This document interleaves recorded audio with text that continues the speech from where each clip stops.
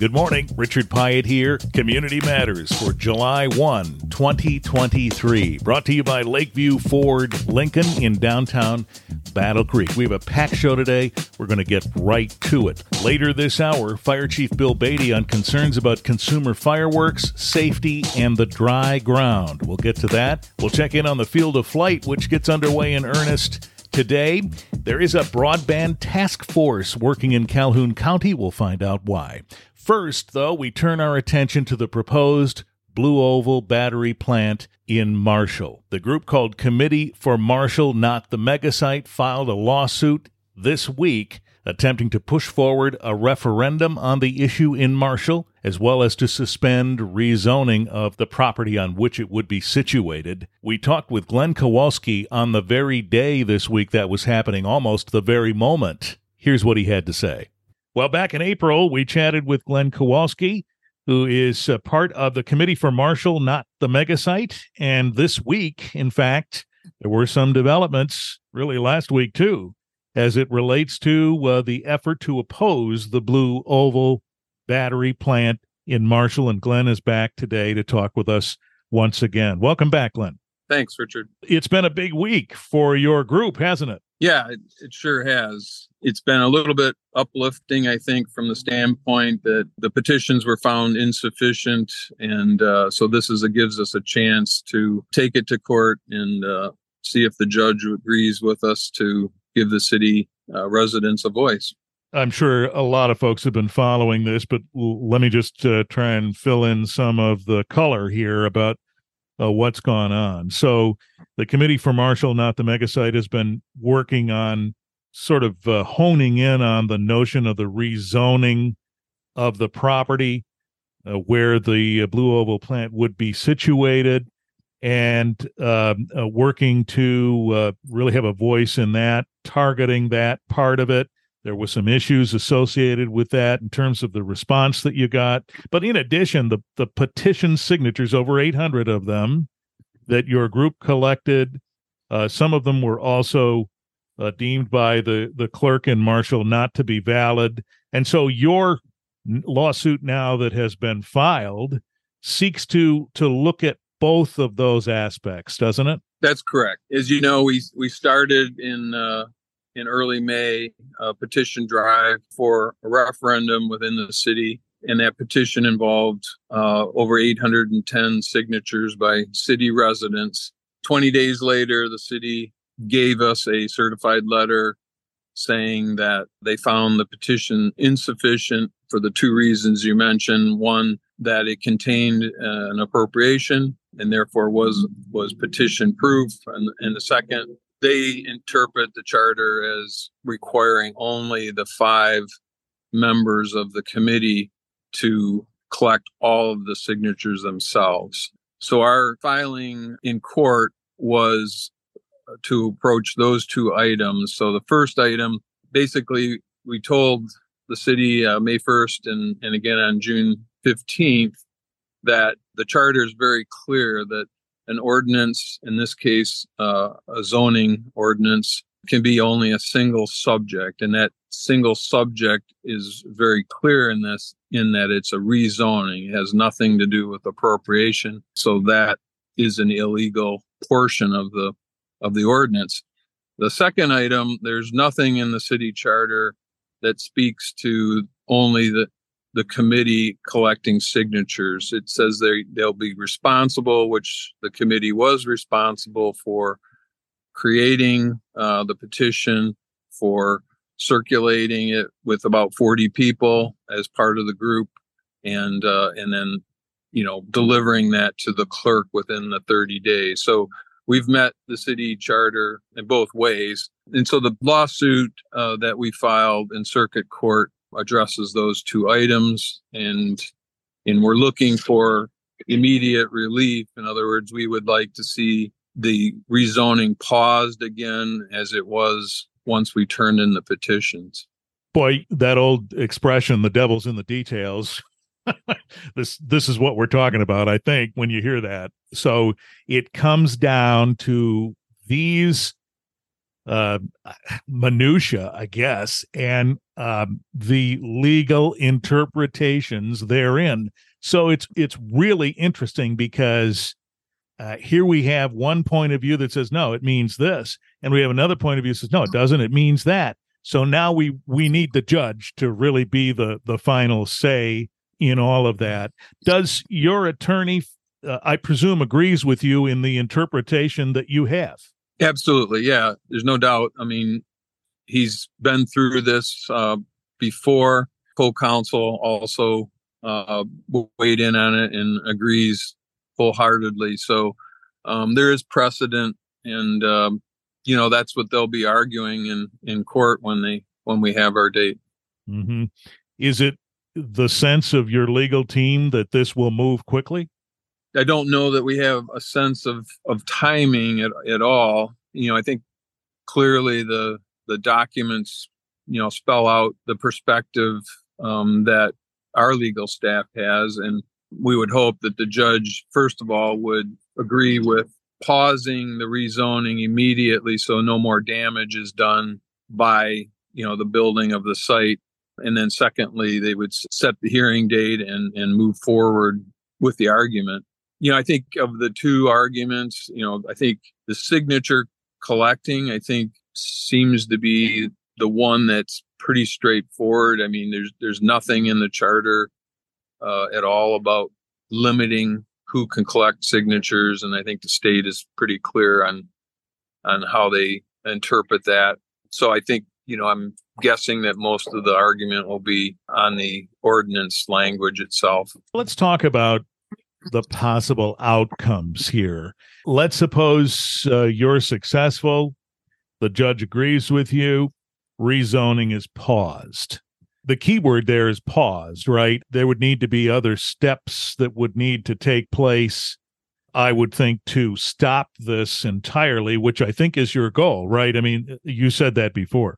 Correct. So the next step, again, assuming that the court finds in our favor, would be the city would be forced to hold a referendum, and then that referendum within the city would decide the final outcome. So if the city was to, agree with us that the rezoning shouldn't take place, that's it. The rezoning doesn't take place. That's our goal. If the referendum supports the zoning that's in place, then presumably that's interpreted as a permanent block. Am I right? Yeah, I would interpret that way. Again, I'm not an attorney, but I think that's ultimately the goal, is to give the city residents a voice. And if the city residents, ideally it would have been township residents because it was within the township jurisdiction. Mm-hmm. That wasn't allowed. The city didn't allow a voice. So now this is the opportunity for city residents to either weigh in against the rezoning and against the industrialization, both of the Ford site. Again, there's nothing specific about Ford. It has to do with a large industrial site. This site is 741 acres roughly, but the entire mega site is up to 3,000 acres. So this is only less than a quarter of the proposed land use of heavy industrial from 15 mile to 9.5 mile. Right. So the clock ticks and now the waiting begins. I don't know for sure, but I would presume that the parties involved here would like to see some kind of an outcome fairly soon. So it would be interesting to see how the timing is. So let's talk about, since we last spoke, that was the beginning of April, roughly. We learned from you about the perspective that you have. And we learned too, in all of that you felt unheard. Do you still feel that way now?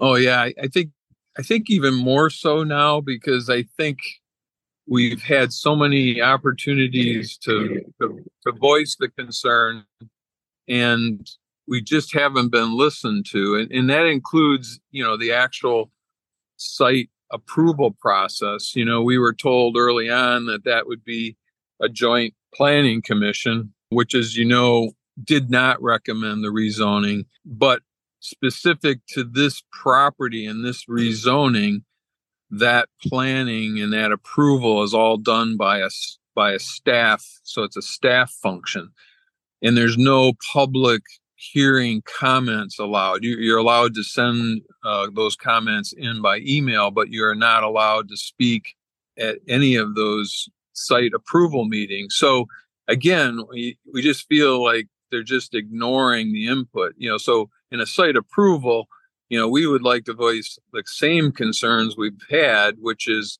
environmental. We don't want to see stormwater runoff with who knows what chemicals, lithium plus any other battery chemicals, washing into the Kalamazoo River. There's already been damage to the land with the large amounts of crushed concrete and lime that have been applied. So, we'd like our voice heard. And I think that's even stronger now because of the resistance to hearing that voice. We also talked a little bit about the idea that you wanted to have some dialogue with Ford. Has that eventuated?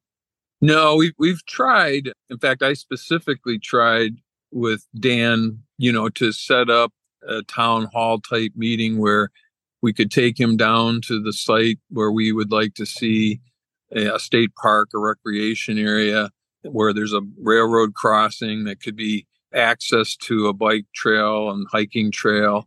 I thought it was going to go ahead, but then at the last minute, they pulled out and said, no, we're willing to have coffee, but we're not willing to have a town hall. We've been trying to have a town hall with Ford since Ford announced that they were the builder on this property. We just haven't gotten anywhere. Our township supervisors tried, our board has tried. I've tried significantly. I've tried to get our legislature involved. Sarah Leitner, our representative, Senator Albert, our senator, and we're just not getting very far. So we haven't given up. I think it still would be worthwhile dialogue, but really now it's all about the rezoning, right? So that doesn't really, it's not something that Ford can speak to. It's between us and city. Yeah, I get that. You mentioned Dan. I think you're talking about Dan Brady, who's one of the Ford Motor Company folks who's been out in front on this project. I appreciate the notion that basically you're saying nothing personal, Ford. It's the nature of the beast that we're concerned about. It's interesting, Glenn, because as a person who's been in communications for a good part of his career, I find the communications aspects of this somewhat interesting. That is to say, here you are with your group, you feel unheard, and so you're taking steps to try and be heard. And sometimes that involves raising your voices and approaching with some amount of perceived dissension. On the other side of that, I hear folks say, just come to us with a reasoned approach, and we'll listen with solutions and potential compromise, and we'll listen. So, boy, it's just interesting that there's a lot of emotion involved in all of this. Do you think we can get through that and have both sides sit down and talk through their issues? Yeah, absolutely. I think that's the number one goal. And I wouldn't speculate on the outcome of that. But if you don't sit down and talk, you can't get to a resolution. And that's what we've wanted right since December, right? I mean, we've wanted dialogue. We've wanted to open up the conversation, and we've been shut out. And so, yeah, you're right. There is emotion. I think initially there was a lot of emotion. Everybody that I've been involved with, I'm very proud of. I think they've handled themselves very well. I think we were behind understanding what was going on over the last 6 months plus. We've now gotten ahead. And so we like to think we're a step ahead of the opposition.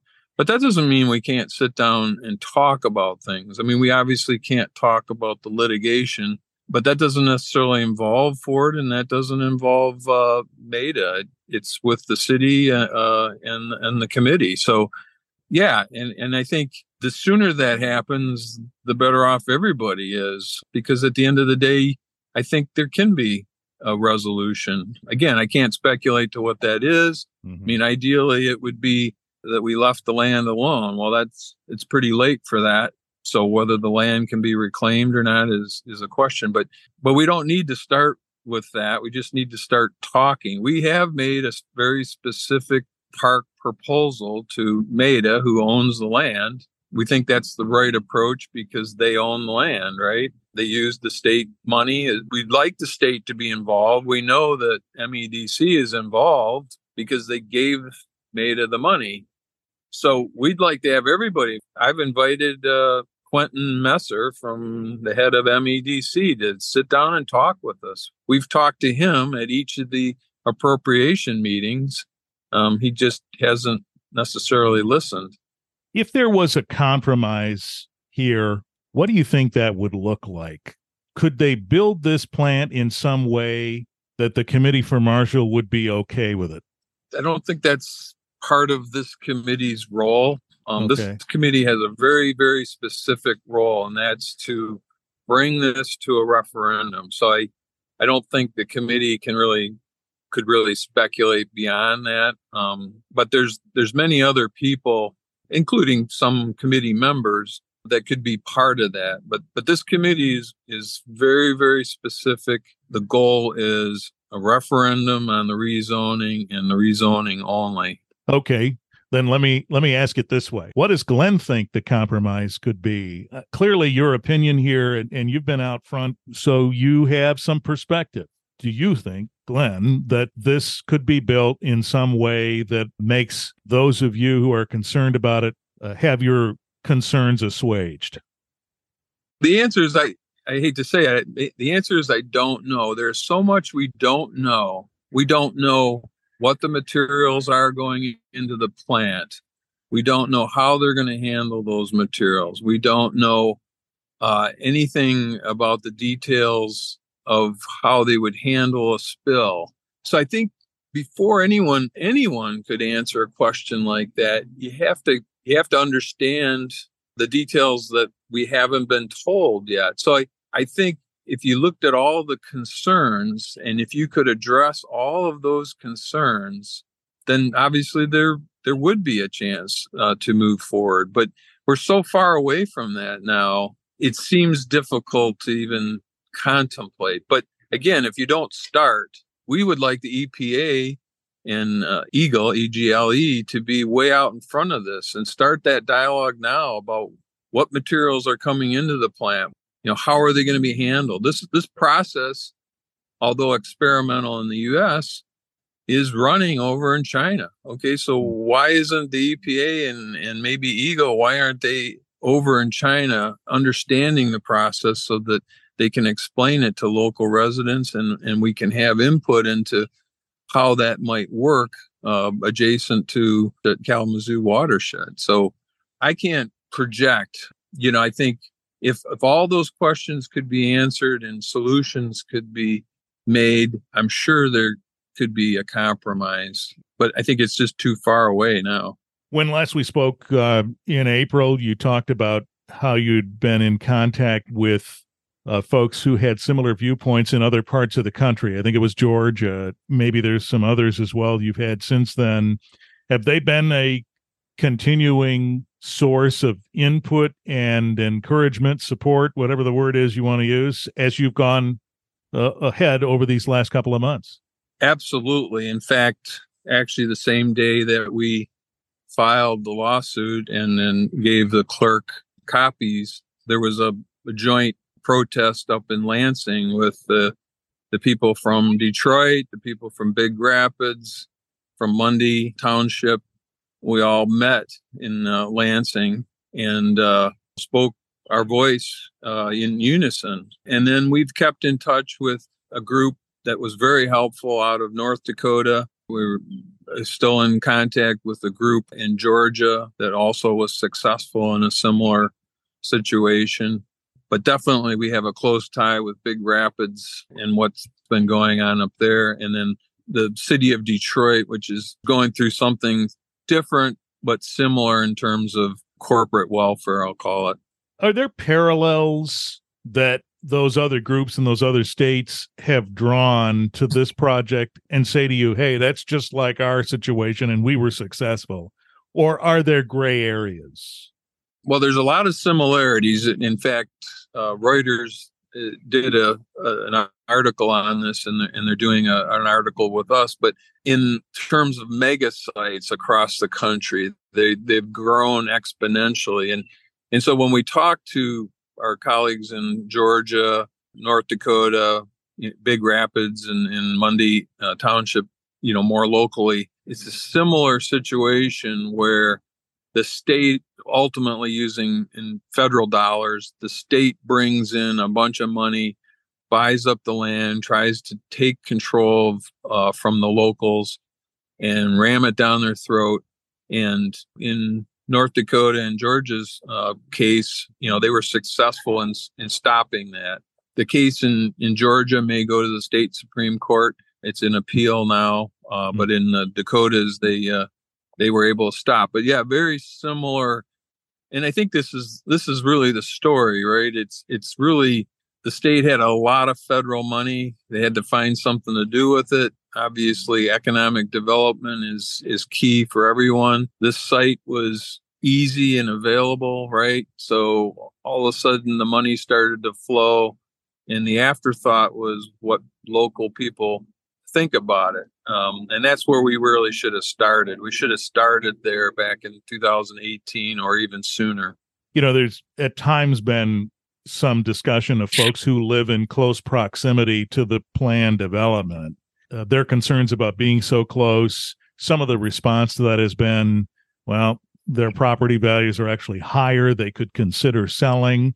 Since we talked last, have you seen folks who have decided to sell or not sell? And have you seen any outcomes in that regard in the last couple of months? People who've made up their minds about that. I think some of the people who didn't sign that have been part of our core group, I think they're still in that position. We do know that the land purchase and land option has moved to 12 Mile. So that's right on the border of Marshall Township boundary. So we know there's been additional properties purchased or options purchased. So that continues. But I think the people who don't want to sell are still in that position, whether that'll change or not as time goes on and as maybe the price goes up. I can't speculate. Also, our Marshall Township Hall is directly across from this mega site. So they've approached the township to sell, and the township has given them a proposed offer, but we've not heard. So I think things, I'll say, in that front are kind of stabilized for the moment, but they are pushing westward. And I expect that the goal ultimately would be to buy up the full 3,000 acres. What about you? Have you discussed with your family, listen, if this thing goes up, we're out of here, or we'll stay, but ... whatever. Have you talked about that? What might happen for you if this goes forward? Yeah, it's funny you mention that. I think my wife and I, we're empty nesters, and although our children, two of them live in the state, we've talked about it probably weekly since this started. And I think there's definitely a feeling that if this is to continue in the path that we see ahead, it's probably not the right place for us, which is hard to say because, we have the house that we could spend the rest of our days at. It's a ranch. It's in good shape. But I think the community will change. I think we have a person who's coming back to the Albion Marshall area from California, and she happens to be a lawyer in Florida. She's licensed in Florida. And we talked about the fact that this is the way Silicon Valley started. And so if you start to project the size of this core site, and then you speculate on the rest of the land usage that's readily available, I mean, this could become a whole new metropolitan area that we really haven't seen, decades and maybe even longer. So that's probably not what we want. That my wife and I came from the city of Detroit. We grew up in the actual city of Detroit, and we moved our family here to be in a small town, and we've loved it for over 36 years. So, and I think that's why we pose this, is that, like most people that think like us, we'd like to see the town stay small. And, people talk about growth. If you're not growing, you're dying. And I'm not a big believer of that. I think the world, the United States, and even cities can't continue to grow forever. There's already too many people on the planet, and we have to learn how to live within our means. And I think, this is a time, for a small city like Marshall to stand up and fight for that. Well, it sounds like a good place to leave it for now, at least. Let's stay in touch, Glenn. I'm sure there'll be more to talk about as this moves along. Yeah, great. I appreciate the opportunity, Richard. Glenn Kowalski, Committee for Marshall, not the mega site, on Community Matters.